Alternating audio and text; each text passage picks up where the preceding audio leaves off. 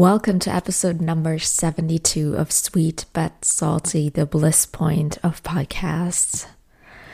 This time I nailed the intro. I really focused and concentrated in order to be able to say this right. This time it worked. Welcome to this new episode. I'm gonna be really honest, as always. I still don't really know what to talk about.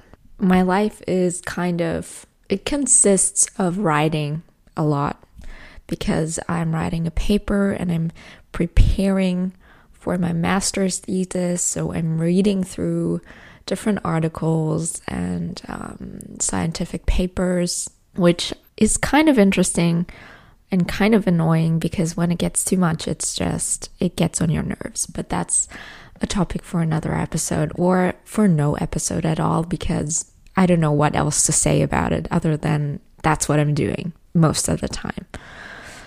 And in between, I'm doing a little bit of nothing else. No, of course, I'm doing other things too. But that's not what I want to talk about because when I started this podcast, I created a super long list of topic ideas. Currently, there are 122 topic ideas in my list. So whenever I run out of ideas of what to talk about, I can check back on this list. And I found one entry that was kind of done. So the description for the episode was already written. I wrote it about a year ago. And the title is Sorry Not Sorry. And this is what this episode is called. And what I want to talk about is actually the importance of being yourself, standing up for yourself, and just being aware of how amazing you are. Because there are so many people in this world, and it's easy to kind of get insecure about yourself, to compare yourself to others, especially through social media, and to kind of lose the focus on the things that you are good at because you see so many other people doing amazing things. And there's really something about this idea of being unapologetically you. I love this term a lot, and that's why this episode is called Sorry Not Sorry, because I used to be someone who apologized too much for little things. And I stopped doing that because it's not necessary. And it's never necessary to apologize for being who you are. And even if other people think you're a lot or you're too quiet or too this, too that, it really doesn't matter. What matters is that you are aware of your strengths. And in my last episode, I talked about having this success journal. And let me tell you, it actually works. I've been doing this for maybe 10 days. So I've been recording my successes at the end of the day. And it really gets you thinking about the things that you did well that day. I think it's also important not to fall into this trap of only measuring your worth depending on how much you actually do and accomplish, because that's not what this is about. The success journal is really just a qualitative measure. So it's about the quality of the things that you accomplish, not about the quantity.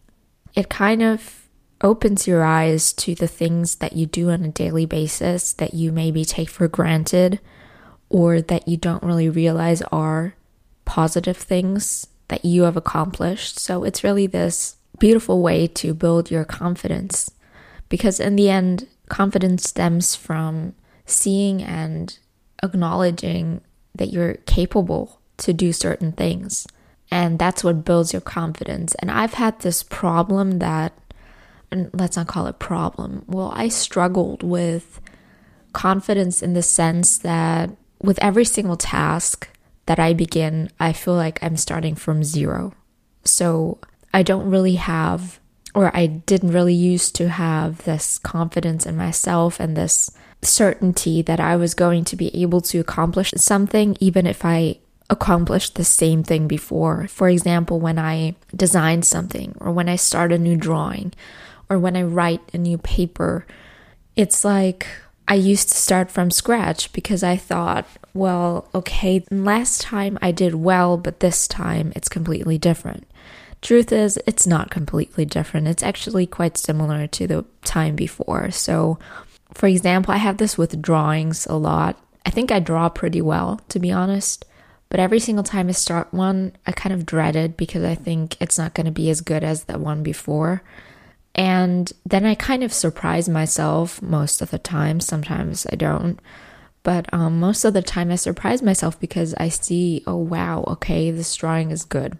And that's actually no way to build your confidence. So the success journal is really, it helps a lot to focus on the things that you do well. It just helps you to process the things that you experience.